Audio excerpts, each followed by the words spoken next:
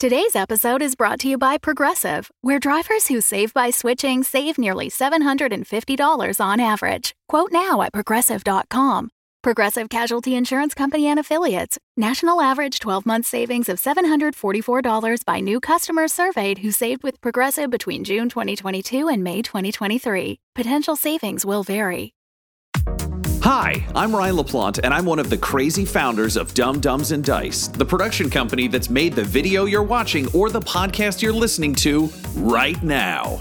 Now, we're clearly busy. We're producing 4 weekly podcasts: Dumb Dumbs and Dragons, Blood and Syrup, Warhammer 40,000, The Valentine Heresy, and Curse, Code, and Crown, as well as 4 event podcasts, with miniseries releases scheduled at random intervals: Dumb Scum and Villainy, The Mythos Mysteries, One-Shots, and the bad movie review show, Garbage Town the Movie Podcast. But we want to take this time to invite you to become a part of our company and a part of our Patreon at patreon.com/dumbdumbdice. You can get access to our Discord, access to exclusive DM and character chats. You can get the chance to name characters in our shows. You can even become a recurring NPC and hear yourself interacting with our characters each week through the voice of Tom. You can become a patron for as little as $1, and there's great value for you at even that level. So please, join the Dumb Dumbs and Dice family and help us make even more content in a way that you are guaranteed to love. That's patreon.com/dumbdumbdice. DUMBDICE. So let's do something dumb together, and thanks for being part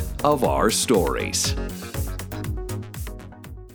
I am Executron, god of merchandising, and I came into existence because Dumb Dumbs and Dice has its own merchandise. That's a god pod, get it?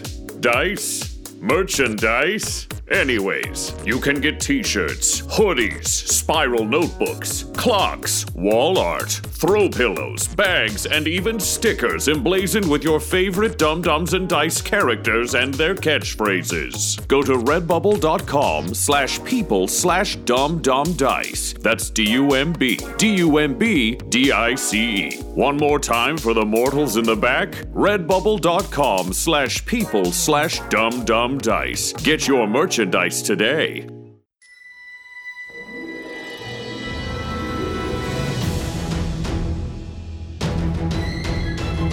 Welcome back to Curse, Code, and Crown, a live play Dungeons & Dragons 5th edition podcast featuring a fully original world and campaign. I am the wizard Kronox, observer of time. Curse, Code, and Crown features our regular voiceover artists and improvisers. Laura Elizabeth is the Orc Count Eta and Princess Gwendolyn. Tyler Hewitt is Maka Deathcap, and Ryan LaPlante is Duncan Kindano, alongside our Dungeon Master, the incredible Tom McGee. So get ready for an adventure including thrills, chills, and hope for a brighter tomorrow. It's time for Curse, Code, and Crown! The day of the trial is upon us. Maka Deathcap is to be tried for the betrayal of Presidentia Umos, First Blade Chestnut Kell, and the disaster that occurred in Orvel, not to mention the curse that has befallen the people of Bleen. Luckily, the turtle who left his swamp in search of answers and help has found some friends along the way. Duncan Kindano of the Dawnbreakers, Princess Gwendolyn of Orvel, and of course, Eta, the orc accountant, who is desperately trying to figure out and uncover the conspiracy occurring in the Empire of Numbers, along with their trusty, quote, quote, trusty lawyer, Murdoch Truegood. The 5 of you head to the trial. Is there anything you would want to do before you go? I'd be curious to know, Tom, if I received any benefits to sleeping in terms of yes, we can count that a long rest. You can have everything back. I can't that's nice. necessarily cast spells depending on where I am, but I have a feeling, it's not just going to be, yes, court is adjourned and we were wrong. You were right, Maka. Goodbye. It could be. Anything's possible when you use your imagination. Yeah. I do feel like I'm watching one of those movies where you're like, he's obviously didn't. Like, come on. Why are these people so stupid? Anyways. I think Duncan will have had to stitch up his clothing again, because he definitely got the shit stabbed out of it fighting Eisenhorn El Ravan. So he'll have done his weird stitch work, making his leather patchwork sexy quilt of clothing back to 100% like the rest of them. Yeah, I feel like at this point, it's not so much that you're having to repair new rips and stabs. It's like the stitching on your previous stitch ups has been cut. So weirdly, you're like repairing the repair job, not the base material anymore. Yeah, it's very Edward Scissorhandians. Nice. It's a really good term, and I like it. That's it's great. Scissorhandian. Oh yeah, very good. Oh yes. Overly maudlin with a slight fantastical edge. Yeah, oh, very nice. Great. Ita, is there anything you would want to do? I mean, I think Ida's more just kind of like ruminating. She doesn't really have any more information, right? Like No, for sure. available I was to just her curious. right now. So I think she's kind of like, I guess there's not much for me to do at this trial. I mean, I contemplate my people. Yeah, I feel like in a lot of ways, Ida is kind of in a ride share with the rest of the party, where it's like she's happy to see them get there on time, but like she's also going places on her own. So yeah, that tracks. And like everyone else is kind of having a conversation and she's not really part of it. So she's kind of like looking out the window, thinking of her own stuff. Yeah, fair enough. And is there anything Gwendolyn would do?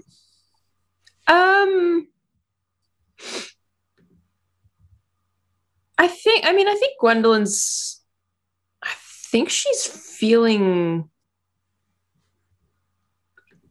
pretty okay. I mean, she trusted Lady to support. Oh, I can't remember her name.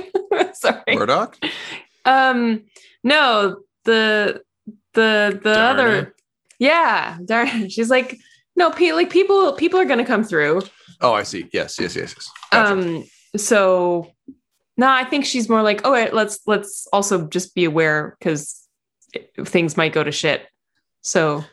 Oh, yeah, I was going to say Duncan's biggest concern is the fact that Darna mentioned in passing that Murdoch Trugood had never won a case, which was a bit of a red flag to overhear, but not something he could fix. So he's just decided he kind of has to throw some faith into this. I forgot about that. Duncan didn't. He's a little haunted by it, but they don't have any other allies or options. So he has not told anyone else because he doesn't want to scare anyone, but it's in his head. Well, just The Simpsons. Why do we keep hiring him? I forget what the context was, but he literally walked in and he's like, I rest my case. And they're like, wait, you didn't ask any questions. And he's like, objection. And they're like, you shouldn't have hired this man. All right, great. Okay, so with that, you make your way to the courtroom. So you find yourselves in a large court that, again, as you've seen through the rest of the imported city, is constructed of a variety of materials. In this case, they all seem to be different kind of depictions of justice. Duncan, you're actually very struck by this on, I think, a very deep level, despite all the fears and concerns you have right now, because it is truly beautiful, and it is humbling in a way to see something that, when although the parts are all very disparate, ultimately adds up to kind of what it's I think the first time you've literally seen your conception of justice, which is just the various depictions of justice and sort of judicial process from around Gren all in one place. This should theoretically be pretty much as close to a church as I think you would be able to find to justice. Of course, it's tainted by the fact that you're well aware that the systems supporting this are a mess and corrupt. But there's a purity in the idea, at least, that quite appeals to you. In modern terms, it would kind of be like if you walked up to a courthouse and they had like the sort of very traditional Western blindfolded justice holding a scale and a sword, but then also depictions of justice from around the world. So you kind of have a one-stop shop for justice. Yeah. It's a much more complex sentence, much more tongue twistery than I thought, like Scissorhandian, So you make your way up the steps to this, and you notice that the steps are inscribed both not on the part you step on, because that would just fade away too quickly, but on the kind of outward facing part of the steps, with names of there's sort of two different flights of stairs going up, with kind of a banister in the middle. To the left, the names of the innocent; to the right, the names of the guilty. But just a real sort of visual depiction of kind of the process. There are a number of citizens of Blean that have come out to see the trial. You get the sense that given how badly Maka has been scapegoated, this is rather large news, and people are attracted. But over and above that, the sort of three core members of our group have been very visible throughout Blean over the past few days, and people have taken note of your actions. So as a result, there is a tremendous amount of interest. Maka, this is a lot more pomp and circumstance than you ever want anywhere forever. But now that you know to look for it, you see signs of Indara-based product everywhere. You can see everything from the makeup that I believe we described Darna wearing, but that you recognize from the Root Folk, the Sundara product. But you also see people shimmering that have a spore glow around them that you would recognize as like a bioluminescent that you can activate. But this isn't that sort of sweet, natural. It seems very unnatural, but that like neon green glow that bioluminescence gives off. This is golden and shimmering. It's visually beautiful, but you can tell the result now that you're looking for it, you're very easily figuring out how all these things work. So it's like, yes, if you were to inject a pigment into bioluminescence and find a way to artificially charge it, this would be the result. But it means that it's not a natural process. It's a wildly artificial thing being run through a natural process. Be like injecting a neon dye into a creature's bloodstream so its veins would look cooler. Like you can see how produced all of this is. Duncan, can you roll me are you a perception or an insight guy when you're trying to suss out a crowd? Streetwise would probably be fine too, but that doesn't exist in this game. So yeah, I think investigation might be fine. Probably insight on the scale of things, because I think he does have the training, but the trick is to be able to narrow it down based on his gut after the training. Well, and also, again, it's turtles. So emotion reads much differently on their faces than on human faces. Equally expressive, just in a way that you're less familiar with. It's a 7. You're having a hard time telling what the general vibe is here other than interest. So the interest is clear, but you can't tell whether it's like people looking on being like, he's innocent. This is a travesty. He's guilty. I want to watch him hang. Like, like the sort of like crowd outside the courtroom. It's hard to get a vibe. It's a really funny image to me, and be like, Chuck just be like, there's interest here. Well, he's just looking around, and there's just a lot of turtles chanting words he doesn't understand and waving signs he can't read, who seem very adamant about whatever their opinion is. Oh yeah, there's great side it's on. There's great passion, no matter what. You just have no idea what that passion is geared towards. As a brief aside, I went and saw Face Off at the Bell Lightbox TIFF Theater as part of a John Woo retrospective. And we, of course, laughed our way through the whole thing because it's Face Off, and had a great time. At the end of it, there's a really nerdy film guy next to me. He's like, so I can't tell. Do you guys like this movie? And we're like, fucking yeah, man. But it's also Face Off. Like, if you're not laughing at like face waterfall bullshit, you're doing it wrong. So I feel like it's kind of that, where it's just like, Duncan is that film guy just being like, but it's John Woo, I should respect this, without paying attention to like Nick Cage being Nick Cage. It's so hard to tell what the intent is, but there's a lot of intent. Gwendolyn, what would your track be Also, yeah, don't treat fucking Face Off as like a masterpiece of cinematography and film. Like, get out of here. But it is. Face Off, and I don't think it's that funny. I think it's amazing. But let's continue. Yes, but like laughing in enjoyment, not in like this is dumb, but like I don't knock anyone else laughing at it, but I don't laugh. I just love. Fair enough. So welcome to Curse Code. This is a different podcast. Yeah. Yeah. I was going to say, we've just pointed out that Duncan is Ryan and Ryan is Duncan. So this metaphor continues. Yeah, absolutely. From the makers of it's just garbage channel. Really, Laura, what's Gwendolyn doing? Gwendolyn is, I mean, I think she's kind of like, they have to, I mean, okay, there's an awareness that like she's going to need these people. Mm-hmm. We're going to need these people at some point. So I think there's kind of, she's paying attention because she also wants to be prepared to like defend Maka if like things go wrong. But I think she's just kind of like nodding at people, kind of like doing kind of like, hello. Yep. Nice to be here. You're not doing like the royal wave. You're actually like doing a real person wave. No, she's trying to be like overly friendly, like, hi, person here, like just like you. We're all alike. Like there's kind of that kind of vibe. She's not saying those things. Hello, person. You and me, we're not too different, you and I. Like yeah, you're not a Bond villain. No. Cool. So I guess then my follow-up question would be, normally, Gwendolyn, your kind of modus operandi with these situations has been to ascertain whether the people you're working with would be a good fit for the Alliance of Equals, or if the people you're going to supplant them with would be a good fit for the Alliance of Equals. Yeah.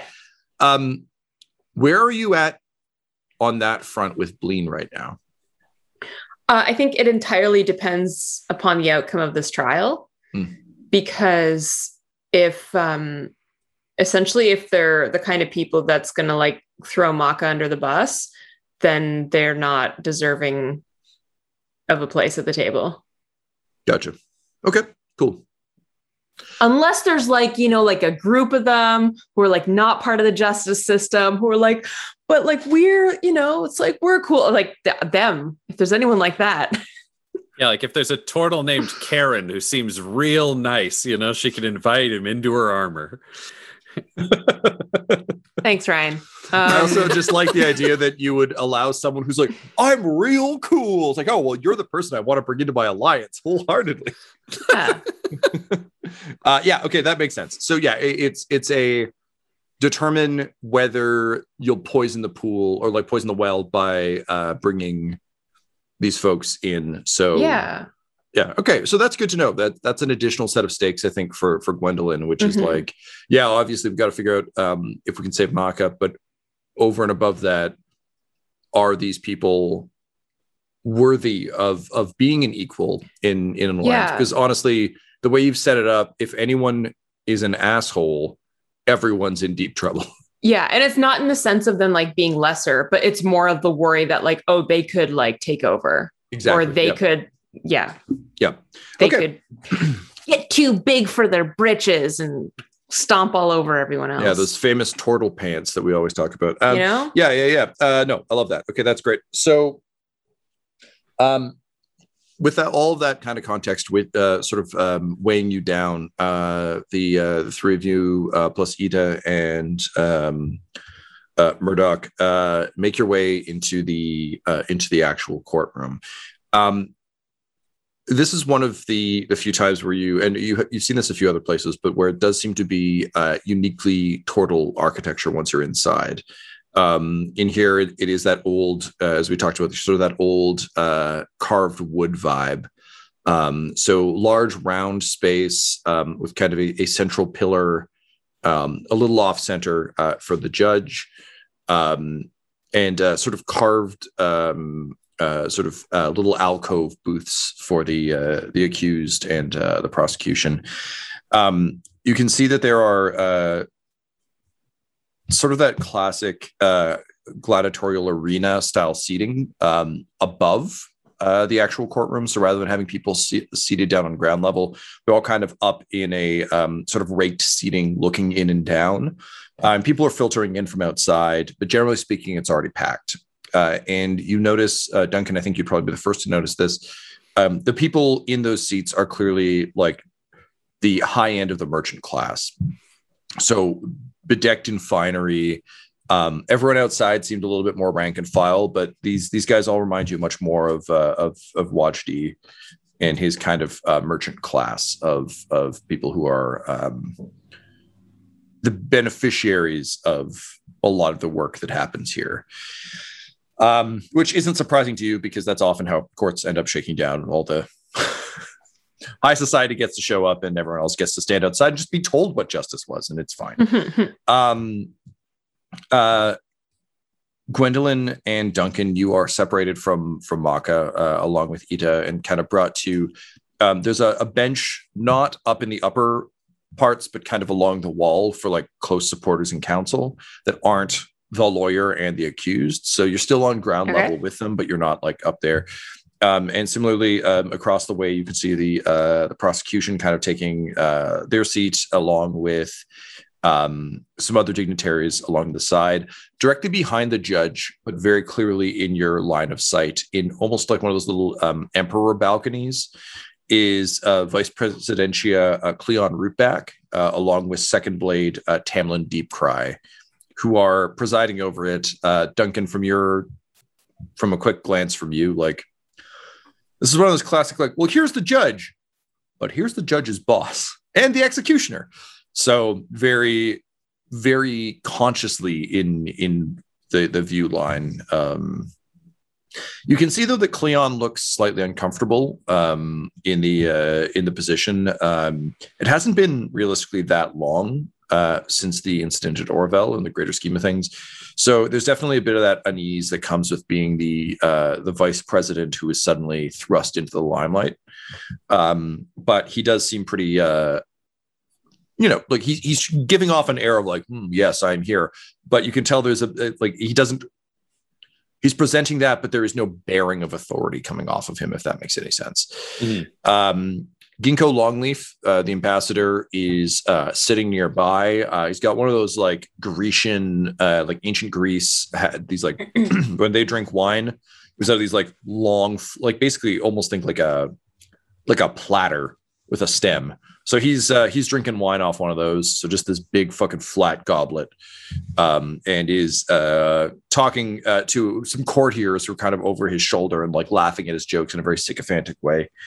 The prosecution comes in and is improbably wearing a classic British like barrister's wig, so like the sort of curled wig, though it's made of natural materials, so of sort of twigs and vines and that sort of thing.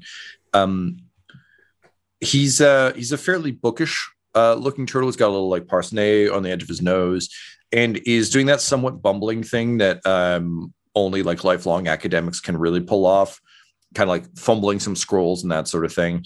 Has a couple of eager aides who are like cleaning them up and delivering them. That said, despite the kind of bumbling demeanor, has an air of absolute comfort in this room. Like there's no hint of nervousness. There's bumbling, but it's not like, oh no, I'm worried. It's literally just, I have no coordination.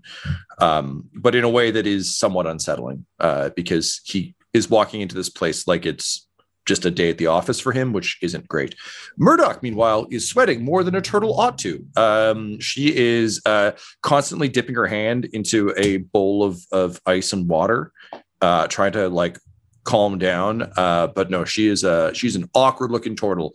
All the flash and pizzazz is doubled because she is clearly very nervous. And Dennis, of course, is cool as a cucumber because that's how Dennis rolls. As you're all seated, the judge enters. Hazel Kell, the wizened turtle judge, wearing a almost like a long scarf of authority wrapped around her neck several times over. You can see, I think Ita would probably be the one to notice this. There are verdicts stitched in at every line. So at a distance, it kind of looks like a crosshatch, but with your eye for detail, you can see that all the verdicts she's passed are represented somewhere on this. It's a long fucking scarf. She's been at this for a long time. So what's the guilty, not guilty you ratio? Can't tell. Can't read from this distance. You can just see that it's clearly like the judgments that have been passed. You're unable to tell. And actually, I would say you're also uncertain if the purpose is to indicate whether it is guilty or not guilty, or whether the purpose and intent is just to remind the judge of the weight of their decisions, one way or the other. So she comes in and picks up a small ancient, what looks like not a turtle, but a turtle shell, and claps it against the hollowly against the podium, bringing quiet to the room. And she says, yes, we are here now to determine the fate of a notorious figure in our community. You cast a long shadow, Maka Deathcap, former gravekeeper of Bleen. But today we shall determine the nature of your legacy and what you mean to us and our people. Do you stand prepared to defend yourself? I do. Yes. And she looks to Murdoch and says, and you, Counsel Truegood, are you prepared to assist your client in the defense of his very being? And Murdoch just raises a hand and says, Your Honor, my client has suffered a grave injustice at the hands of, and Hazel is just like, yes, enough. I will take that as a yes. You may save your spiel for the trial. And then she turns to the prosecution and says, Mowgli Barksheath, are you prepared to bring the argument of the people of Bleen? And he just pushes his glasses up his nose a little bit and says, yes, Your Honor, I am very prepared to bring the case of the people of Bleen against Maka Deathcap. Yes, it would seem that justice must be served here today, and I am happy to assist in any way I can. And you see, Duncan, this pisses you off to no end. You see a slight softening of the judge's features because he clearly said exactly the right things, whereas dear sweet Murdoch definitely said exactly the wrong things. And with that, the trial is underway.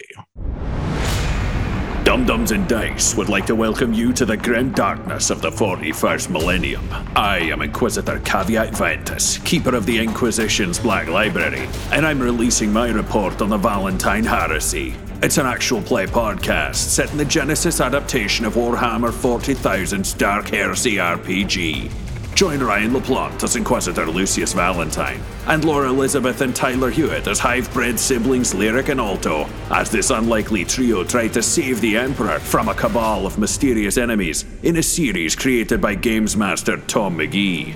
Can these unlikely heroes survive in a galaxy where there is only war? Find out in the first episode of Warhammer 40,000, The Valentine Heresy. Available now.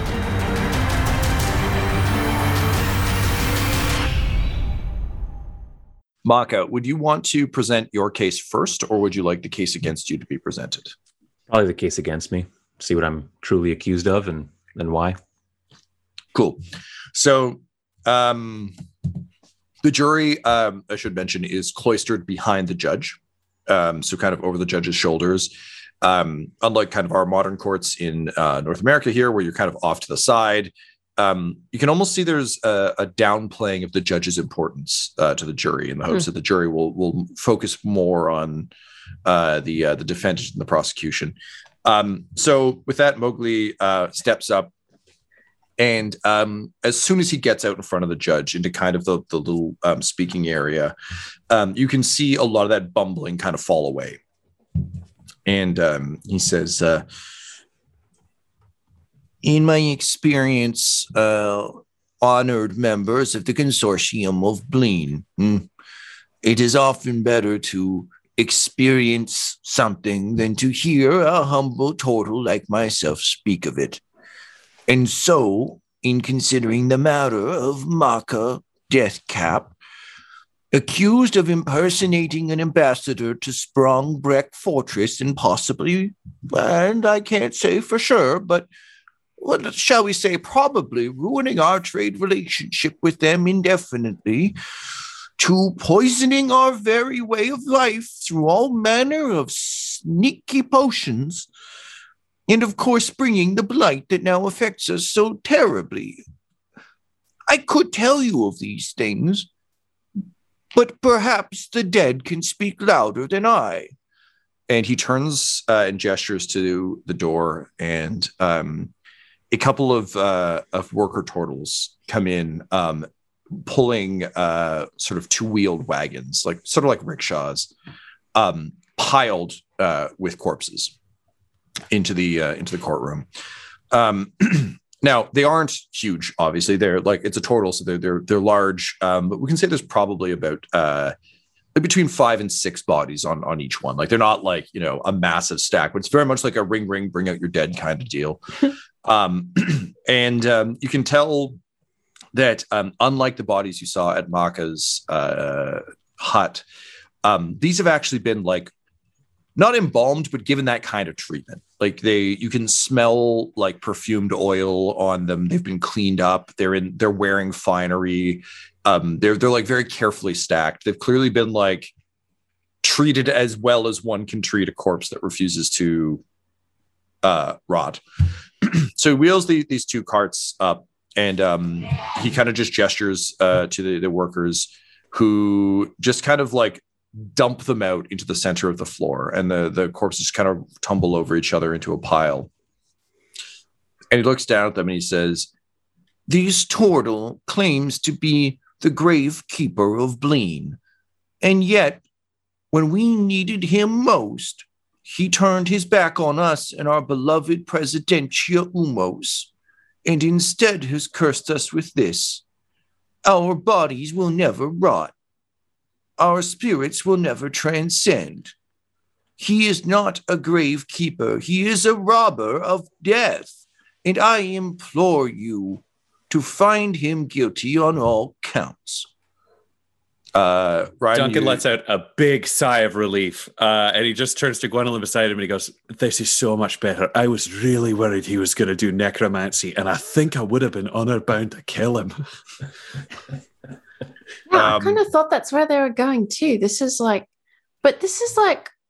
why is no one objecting? Why are there no objections here?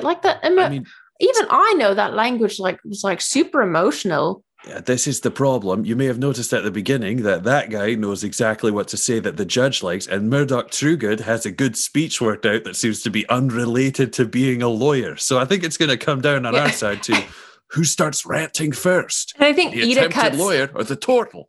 Ida cuts in too, being like, "I also do not understand why the judge is wearing the thing with all the verdict on it, and yet the jury seems more important. Should the weight of it not be on the jury then? This is very confusing. I do not understand." So your problem is that they didn't make scarves for the jury?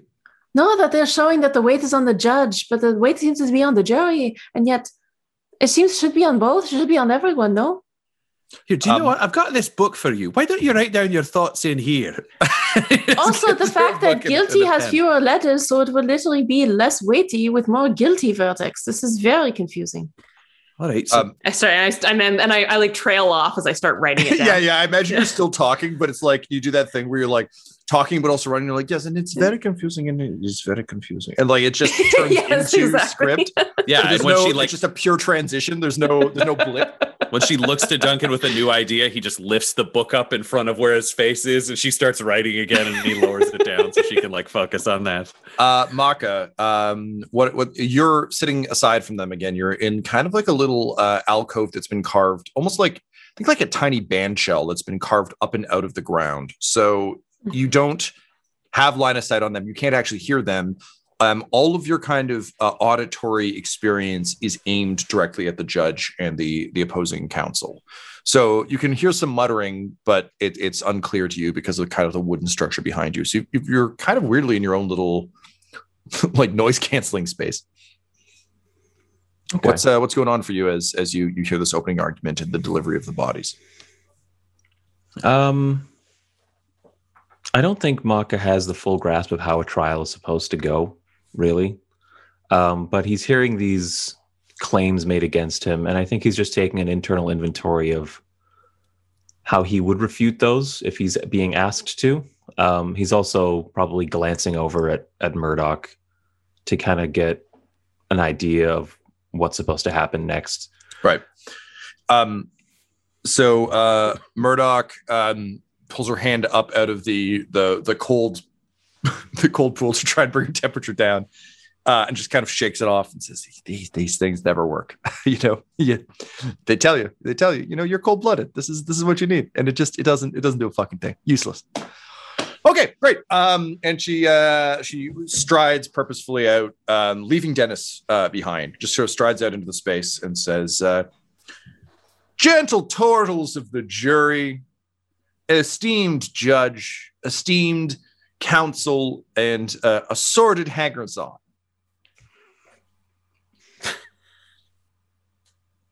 My client, Maka Deathcap, is many things. He is a turtle. He is a healer. And she pauses for effect, he is innocent. So I ask you, all of you here today, to ask yourselves, what do you think he is? Because I've just told you. He's a turtle. He's a healer. And then she does a full The Rock, like spins her hand around and puts it up next to her ear hole and starts like gesturing to the crowd. And there's like nothing, just dead silence. Innocent. That's right, everyone. You got it. He is innocent. So I ask you, and she just like points wildly at the jury, to consider deep down inside your hearts what that means. Because to me, if you're innocent, it means you shouldn't have to pay for the crimes that you did not commit. That's what it means. In closing, my client, and Maka, you're just like, you're watching this thinking like this. I guess this is how trials go.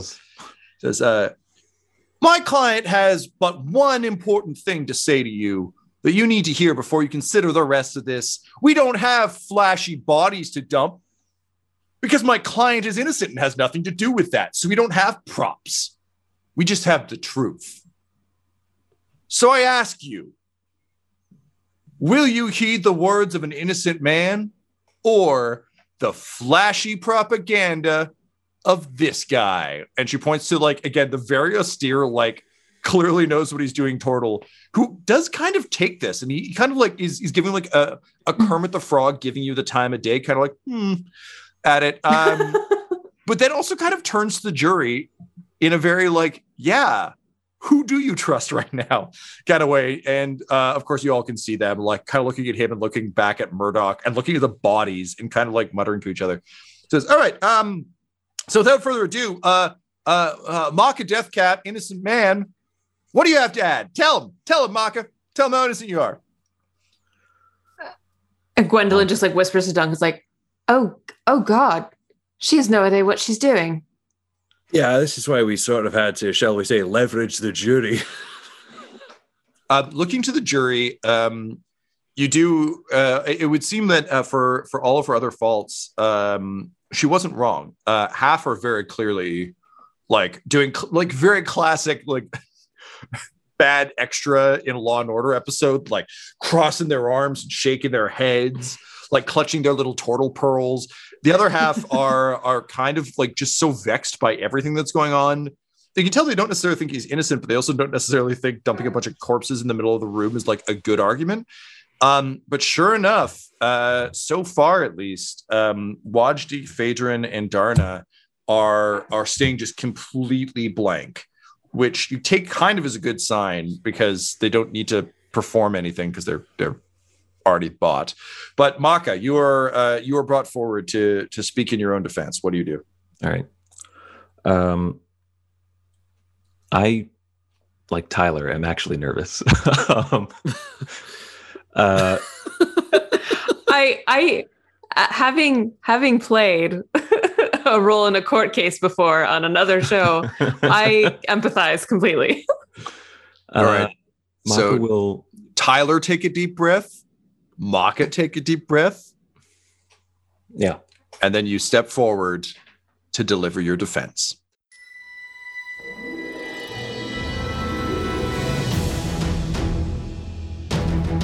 This episode of Curse Code and Crown Sound was mixed and edited by Laura Hamstra, and the campaign was created by Tom McGee. Our original theme music was composed by Landon Knobloch, and Curse Code and Crown's logo was created by the brilliant Decapitated Markers. If you want to follow our players or our DM on Twitter, you can reach out to Laura at EL Hamstring, Ryan at the Ryan LaPlante, Tyler at Tyler_Hewitt, Tom McGee at McGeeTD, or you can message our whole company at Dum Dum Dice. So please join us again for more Curse, Code, and Crown!